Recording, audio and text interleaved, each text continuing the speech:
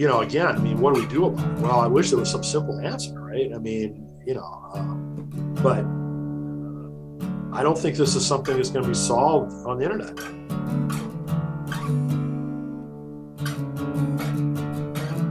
Welcome to the Faith Without Fear podcast, a ministry of the First Baptist Church of Redlands, California. This podcast is hosted by Senior Pastor Sean Zambros and Associate Pastor Nick Quint. In this episode, we are joined by Brian Allain, editor of the book How to Heal Our Divides, to talk about polarization, unity, politics, and healing.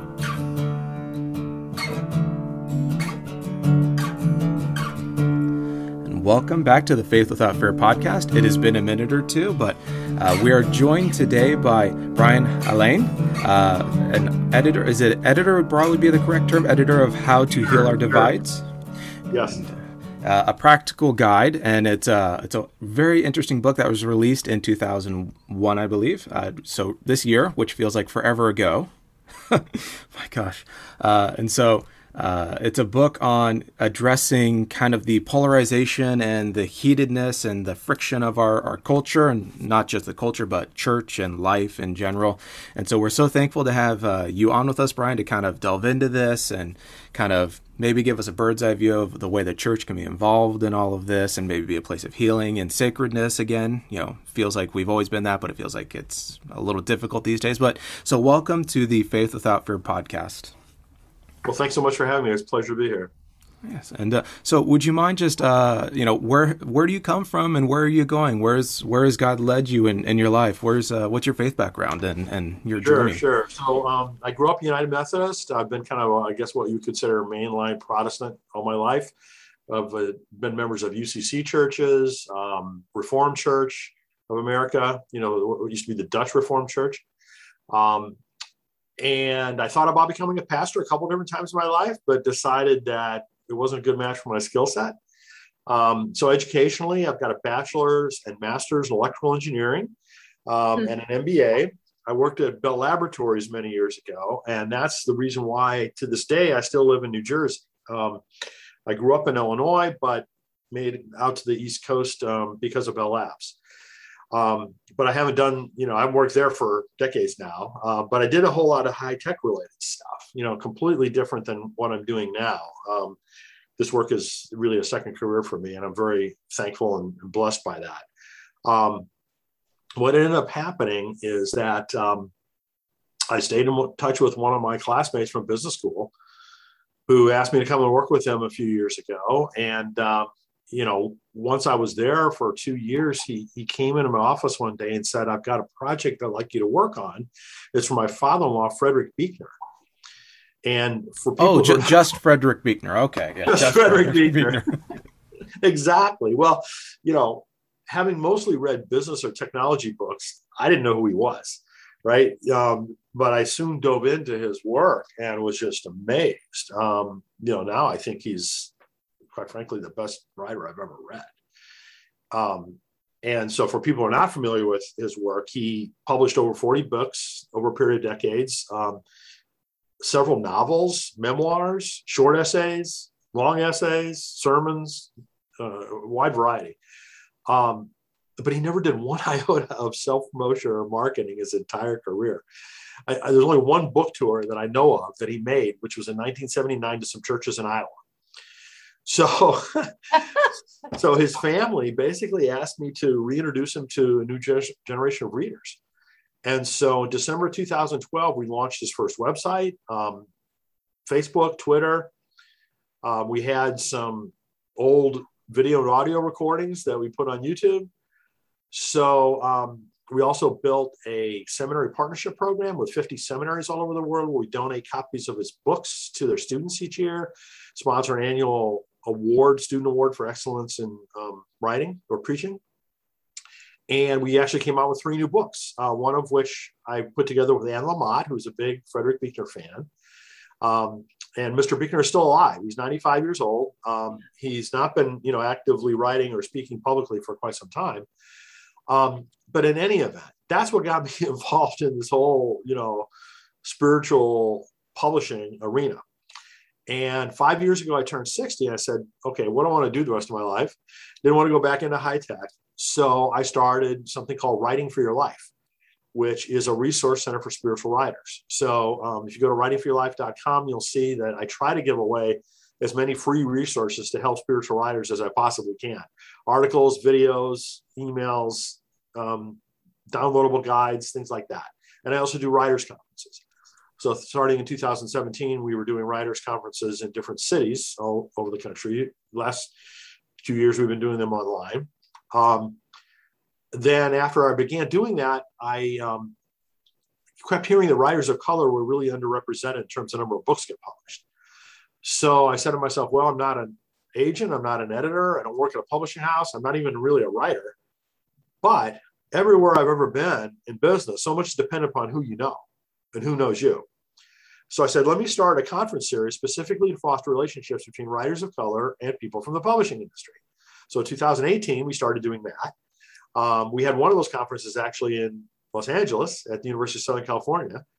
But again, more recently, we've been doing those online. Then the third project that I launched 2 years ago is called Compassionate Christianity. It's compassionatechristianity.org. And that has several different facets to it. One of which is that we have a variety of different resource centers that are curated by volunteers. There's one on faith and food, faith and travel. There's children's books, resources, parenting resources, just a variety of things like that. And then we have a blog that tries to, highlight compassionate Christian voices. And then the fourth and final project is the one that you're actually contacting me about, which is this thing called How to Heal Our Divides. And when the pandemic hit, I started doing lots of video interviews myself, both with authors when they were doing book launches, but I also did a series called Reading Hope in Trying Times, to help people through the pandemic with ideas about what to read. And that just kept going so well. I kept getting introducing to new people. So I thought, well, after the election, I need to do something along the same lines about healing our divides, because I'd never seen our country so polarized. And I wanted to try to do something to help address that.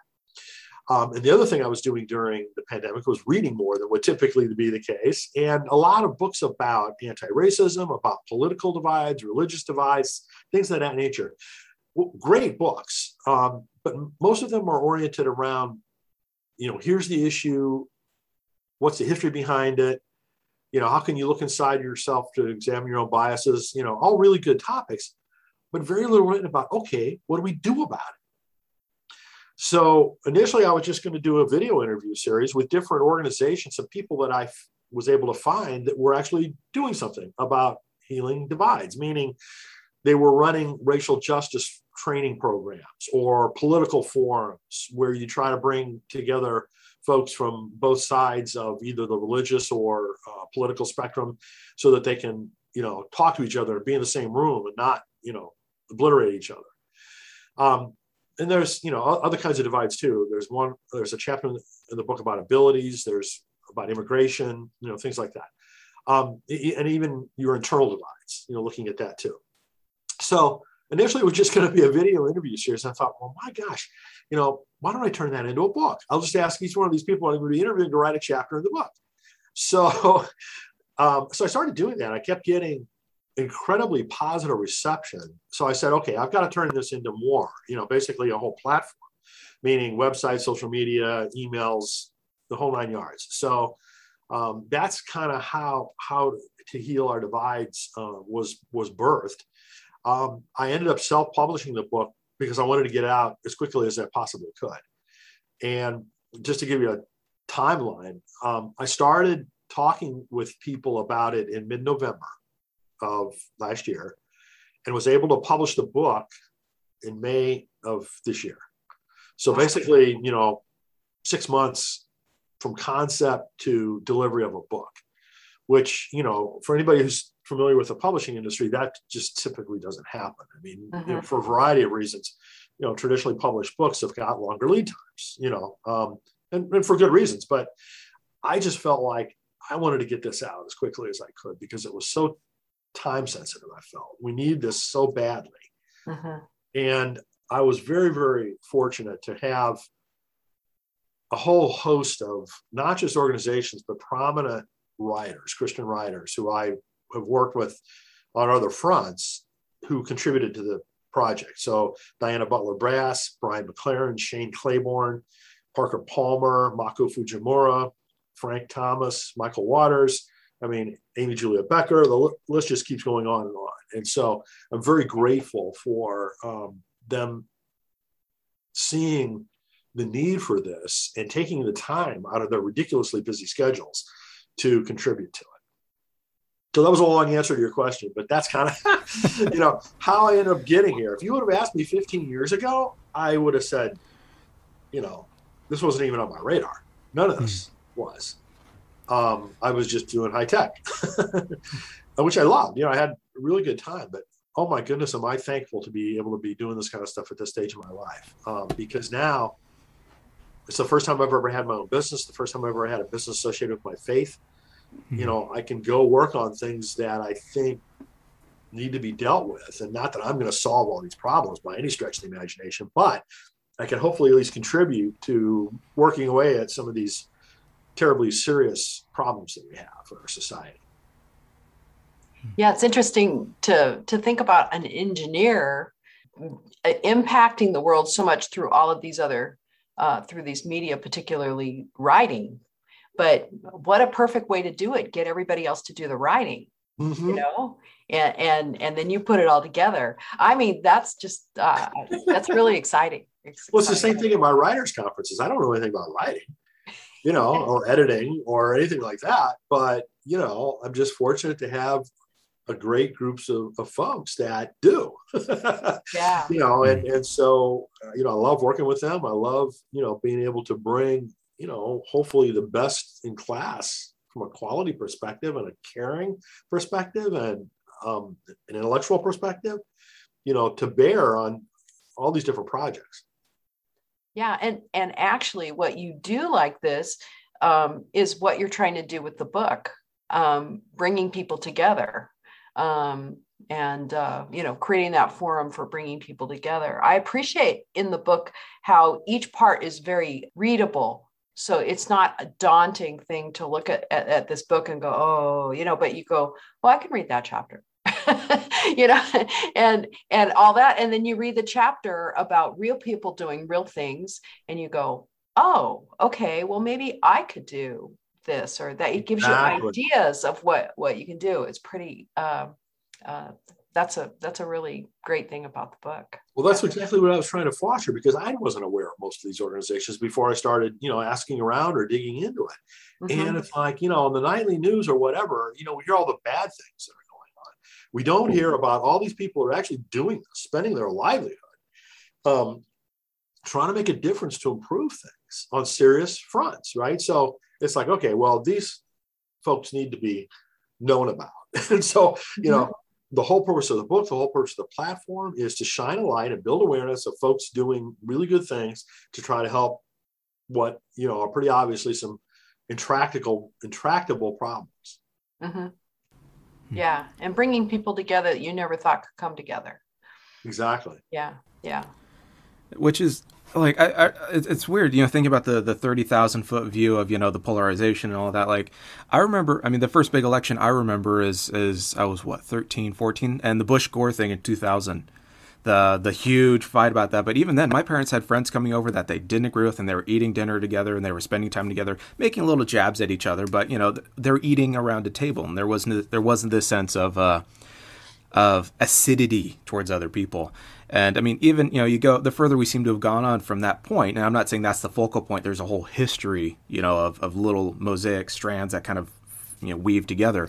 But that was the first time I remember, like, wow, people actually, that I can tell don't agree on stuff, are actually sitting and eating together. And that seems to be the last real strong memory I have of people, at least in election season, being a time where people were willing to kind of, all right, we'll put this on the table here, but we'll come to this table and eat. And I don't know where, obviously, I think it's too much to ask all of us to figure out how did we get to this point.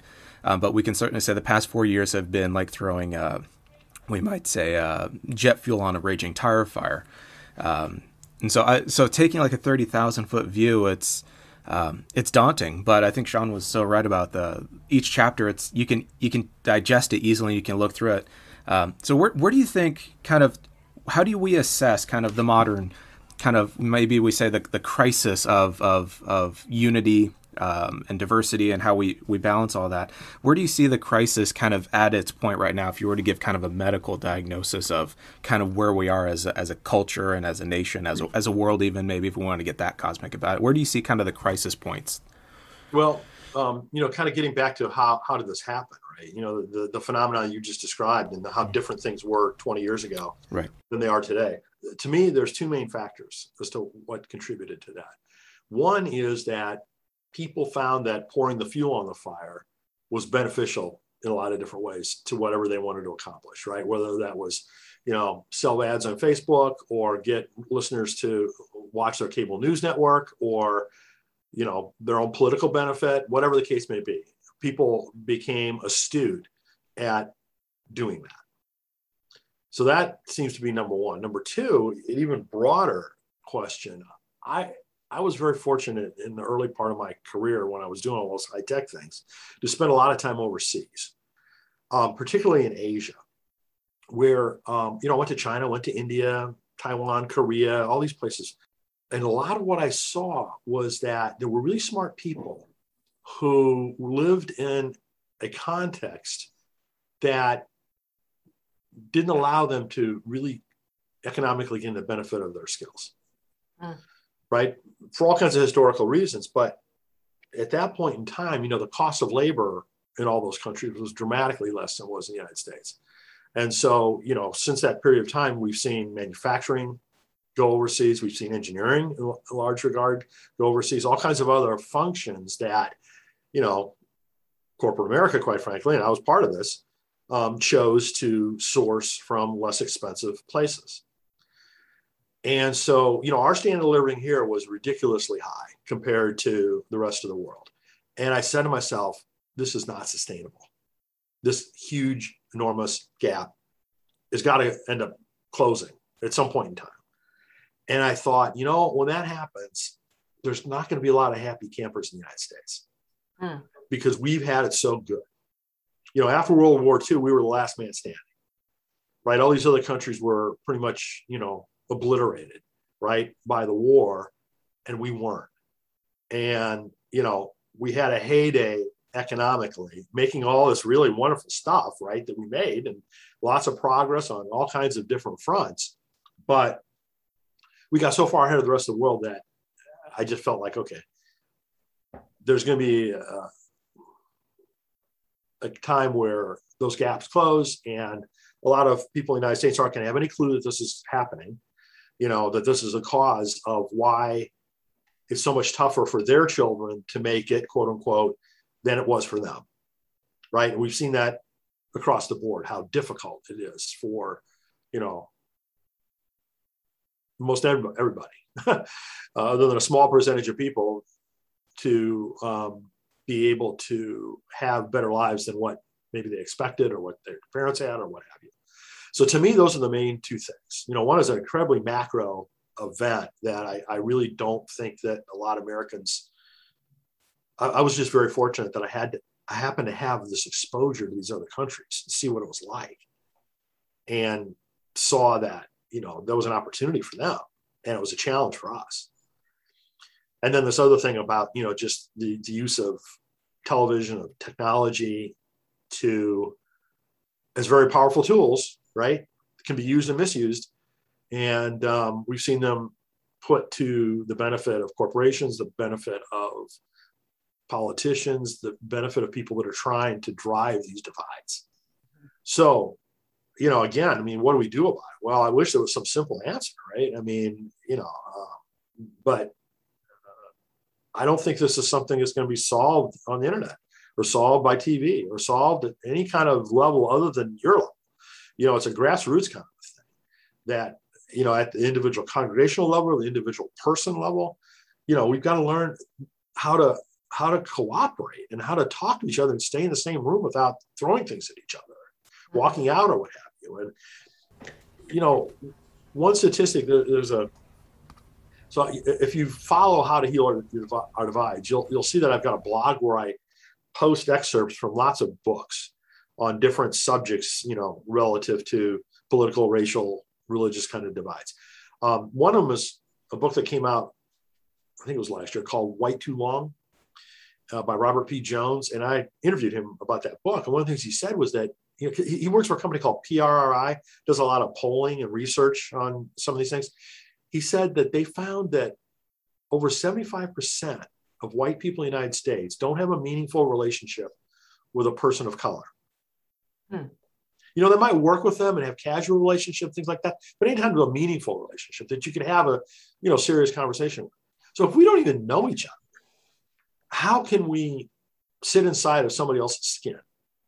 How can we empathize and really understand what they go through? And so, we've got this us versus them mentality that's so ridiculously entrenched now. And us versus them on all kinds of different issues, whether it's race or politics or LGBTQ or immigration or healthcare or ... I mean, it's a very challenging time. The polarization level has just gotten ridiculous. And I mean, I just felt like, okay, well, here's some organizations actually succeeding at bringing people of opposite polarity, so to speak, together. Either it's a common mission project, or it's a forum, or it's some training, or, I don't pretend that I have the answers to do this. And personally speaking, I don't think I have the patience, to be able to lead some of those kinds of things. But thank goodness there are people who do. Yeah, well, I noticed something that jumped out in a couple of different of the chapters, this idea of how we use language, even language of empowering, but also language that, even groups that are trying to bring people together over racial divides, and language that causes people to be, like, I don't want to go to something that's going to change me, kind of thing. Change the language or the title or the name of what it is to where you're now bringing people together to solve a problem that's outside of yourself. Not really outside of yourself. I mean, when you get down to it, if you start there, you begin to see what's inside of yourself, but you don't start with, well, you're a bad person who has these bad, all of these things are wrong with you. But it's like, let's get together and get rid of racism together, rather than racial sensitivity, and all that. Now, obviously you're going to get to the racial sensitivity, but you're using different kind of language that brings people together. They go, oh yeah, I'm willing to dismantle racism. I thought that was an interesting thing. And it sort of, in different chapters, it was maybe doing something different, but it had to do with the power of language and the power of what we call things and how we describe things and that kind of thing. I thought that was interesting. Yeah. And I mean, some of these forums, they don't go into it with the expectation they're going to change people's minds. Mm-hmm. They go into it saying, just see if you can listen to each other and hear them out. Yeah. And, have a civil conversation. And so they have some rules about, what they ask you to do and not do or say and not say, to your point about language. But, the objective is just to start having meaningful conversations where people listen to each other and start to empathize with each other. And maybe that will lead to some other change, but, that's not what they're trying to accomplish, at least, what they want. Yeah. Well, and there's an immense power in the idea of social shame. And of course, that's generational. And you've got this whole thing of, people feeling shame for something they don't believe they did, even if they were contributors to it or recipients of the positive, that and all that sort of stuff. And there is this sense of, at least that I've noticed, there's a genuine sense of fear, not and of other people, but also of, and it's the specter of sin, right? The specter of sin and shame and all that sort of stuff kind of lingering back here of how have I contributed to this? And have I been basically the victim, miser versus the victim? I think it forces a lot of people to kind of stop and slow down and be introspective and reflect, or if I use the language of pray, there's a great deal of anxiety in the idea that you've been a participant in systemic racism or something like that. And for a lot of people, it's, I don't even want to go there, and therefore the walls come up and all that sort of stuff. Yeah, and it's just interesting. Yeah. But discomfort's good. Discomfort, can kind of push you to, hopefully go somewhere with it. But I was struck by in the book, and this phrase stuck out to me, in Brian McLaren's chapter. It's from Annie Leonard. It's an environmentalist and scientist, I believe, said, "There is no away. When you throw something away, it must go somewhere." And there's that idea of, we can push the Trump supporter over there, or we can push the Biden supporter over there, but they're still going somewhere, and they still need to eat and sleep and live. And does that push over there force them into kind of their own, we would say, ideological segregated kind of minds, where these things get reinforced? I was persecuted for this. And that reinforces a kind of tribal identity. And I'm wondering how the church can be a place that kind of, like Jesus, graciously challenges the entire idea of having separate ideologies or separate places for separate people. And it seems like the church, being a place of one body, kind of challenges the idea of, well, we can put these people over here, or we don't want these people here. And it challenges the idea of the country club-esque nature of how a lot of things seem to operate. I don't know what you think of that. I'm kind of thinking off the top of my head. I'm trying to piece all this together myself. It's like trying to eat an elephant with a plastic spork. And the elephant's alive and kicking. So, I mean, stepping back, in theory, the Christian church would be the best place to lead with some of these issues, right? Just by following Jesus' model, right? He certainly didn't separate people by race, right? He certainly didn't avoid the marginalized in any way, shape, or form. He tried to lift up the marginalized. He tried to show how the empire at that time was so destructive and oppressive, and how, we needed to care about other things than money or power or, who was in control. We need to care about, blessed are XYZ, right? So, what a model for us to try to follow. Why hasn't that happened? Why has that not happened, right? So I think, and I'm not in any way talking about your guys' specific church, but I think a lot of churches are afraid to confront some of these difficult things because they're afraid that X% of the congregation is going to leave, which means that their donations are going to be crater, which means that they have to lay off some of their people, or they can't afford their building, or whatever the case may be, right? So there's a lot of fear about upsetting the apple cart. Now, I don't think Jesus worried too much about upsetting the apple cart. We saw plenty of examples of that in the Gospels. Somehow we got to reclaim that and be willing to take risks, knowing that the current church structure, denominational structure, or whatever, it's a risk anyway. Right? Look at the numbers, in terms of members and donations and things like that over the last 20 years, 30 years, whatever the right framework is.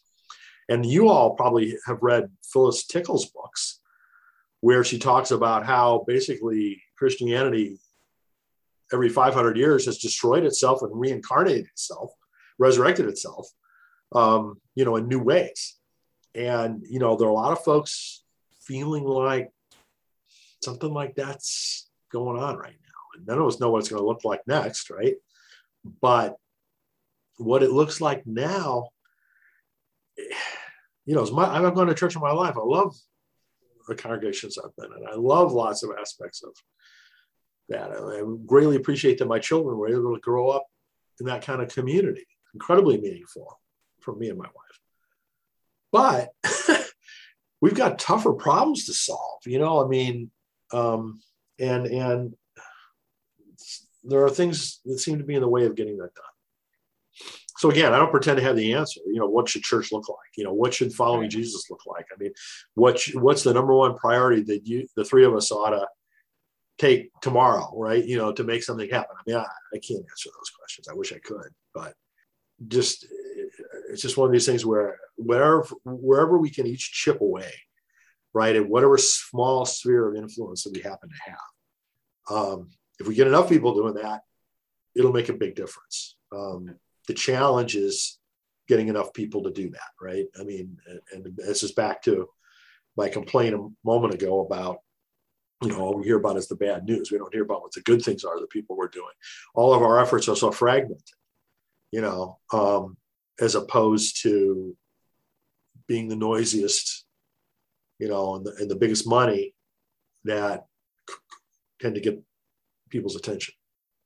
Yeah, there was that one chapter that talked about the sermon series that, they picked out every possible controversial issue. And they I love that sermon series. And I'm just going, oh, no. No, I mean, so Mark Feldmeyer is who you're referring to, who wrote that chapter. He wrote a book that came out last year called The House Divided. He's the pastor of a church in suburban Denver where he did, exactly what you were saying, Sean. I mean, he did a whole sermon series on the most controversial topics that you could come up with. And he is the senior pastor of a church that is not by any means uniform in its political views or others' views. So it took a lot of risk, right, to do that. But he said the whole thing was incredibly well received. And, the tack that he took was to try to come up with, some things where people could step back and say, yes, I agree with this. And you kind of referred to this earlier too, Sean. It's like, what are some element of common ground, on topic X, right, that most, people on either side of the spectrum could agree on, and use that as a starting point to discuss, whatever else is around that topic. But at least, finding some common good or common ground to start with. But when I read his book, I said, okay, well, I need to talk to Mark about, him being involved in this project, because I felt like he did what I think would be a wonderful model. I don't know how many people could pull it off effectively. I mean, just like anything else, right? I mean, it's not an easy task, but he, I think it was a role model in that regard. Yeah. Yeah. And that's kind of what we see in the book, is not so much like, here's the step-by-step plan. It is how to, but it's not how to in that, how can you do it? But this is how other people have done it. And then inspire, hopefully in one's own context, how they might make a difference. Yeah. Yeah, and that's exactly the approach that I was trying to take, is because all this is too complex and too big to have some solution. We know what the solution was, that we would have done that, right? Right. But yet, you see all these different examples of people that are effectively making a difference, right? In different sections. And I felt like, well, let me bring together, a variety of these kinds of areas and let people see what they resonate with the most, for their own particular area of interest or vocation, or, what they're passionate about, and see if, they can find something in there to either get involved in directly or use as a role model. One of the groups in the book is called 3 Practices. They do some of these forums, that we were talking about, where they, put people of opposite, views in the same room and help them speak with each other. Because of the book, they had people coming to them saying, hey, I'd like to be not only involved in what you're doing, but I'd like to be trained as a trainer so I can lead some of these groups myself. Wow. Hallelujah. That's exactly what I hoped would happen. something like that, right? So hallelujah. And it seems like, too, just thinking about the other as another versus the other as other is a big way of getting to that point where you see the person that you're engaging with that you maybe stereotype or you think a certain way about them, if you see them as first and foremost as someone that Jesus loved. I mean, what did Pastor Sean preached from the lectionary on Sunday, and it's on the rich young ruler coming to Jesus, in Mark's gospel. And what does Mark say? Jesus loved him. And of course, Jesus didn't let him get away with how he was talking to him, but it says that Jesus loved him. So Jesus had already a disposition, a posture, an attitude towards this person who was being slightly, a little too high on his horse, so to speak. But maybe that's a very instantaneous model that we can look at very quickly and go, oh, Jesus operated with the presumption of love and affection and care towards another person, regardless of what this person was going to say to him. And maybe as just something we can do on day to day, breaking it down to a base level, just when someone approaches you and you've got the hackles back here, that are raising up on your neck, or, you feel your heart rate going up, maybe stopping going, Jesus loved this person, died for this person, was raised for this person. So I at least need to try to look at that person like how Jesus would look at that person. And it doesn't mean you do it right or perfectly. Maybe it takes a lifetime and then some. But the heart of Jesus towards the rich young ruler was of love, not of kind of a instantaneous smackdown, or, oh boy, I can't wait to make this guy an object lesson, for faith. Maybe that's a way. I'm just thinking about what Pastor Sean preached on Sunday, and that immediately came to mind was Jesus loved this person and then had a frank conversation with them. But that conversation came from a place of love and affection and care. Well, one of the things that implies is one of the principles that, like, I know one of these groups uses, which is take winning off the table, winning the argument. Right, or whatever it is, don't go into that kind of discussion trying to convert someone, trying to convince whatever. Take winning off the table and just have a conversation, right? So, to your point about, well, how did Jesus love these people? Well, that's one of the things he did, right? He didn't assume that they were all bad. That the stereotype you mentioned too, right? We all tend to stereotype each other. Well, they're an X. That means they think blah, blah, blah, blah, blah, blah, blah, blah, blah, right? And they probably don't, right? I mean, think all those things that we assume that they do, right? So another precept was, in one of the groups is, don't compare your or their worst with my best, that kind of thing. Right. Don't assume their worst against my best or whatever. Mm-hmm. So those taking off the table and this, worst best thing, are some examples, right, of what, I mean, the other thing, Brian McLaren wrote this ebook, and I always forget the name of it, but it basically, he has it on his website, he sells it for like $5 or something like that. But basically what he did after the 2016 election was talk with a bunch of sociologists and psychiatrists and whatever about how did this happen? I just don't understand how this happened. And so in the book, he talks about all these different forms of biases that we all exhibit: confirmation bias, community bias, complacency bias. We all as humans tend to try to simplify things. Our minds do that in order to survive, right? Because we can't understand the complexity of everything that we would need to. So we try to simplify things, and it turns into these different biases. In the book, he points out how Jesus' words were cognizant of these biases. And he said things in certain ways, right, to not put people on the defensive, to immediately jump to some conclusion because of one of their biases. So if you get a chance, go to his website, I think it's his store or something like that, is where you can, why doesn't everyone get it? Understanding biases in yourself and others, just excellent. Is there anything else that you want us to know about this book? No, let's see. A couple different things. One is that there is a group discussion guide that we recently came out with. There's a free version that's a PDF that you can just download from the How to Heal Our Divides website, or there's a print version you can order for $3 or something like that on Amazon. It's intended for either 4, 6, or 8 week discussion groups organized in those options. So, there's kind of questions, food for thought, emanating from the different chapters of the book. So hopefully that will be helpful. And I'm in the really early stages of recruiting folks to write a second book. Oh, that's great. So since the time when I recruited the folks for the first book, I've learned of lots of other organizations that are doing great work that I'd love to highlight and get the word out about them.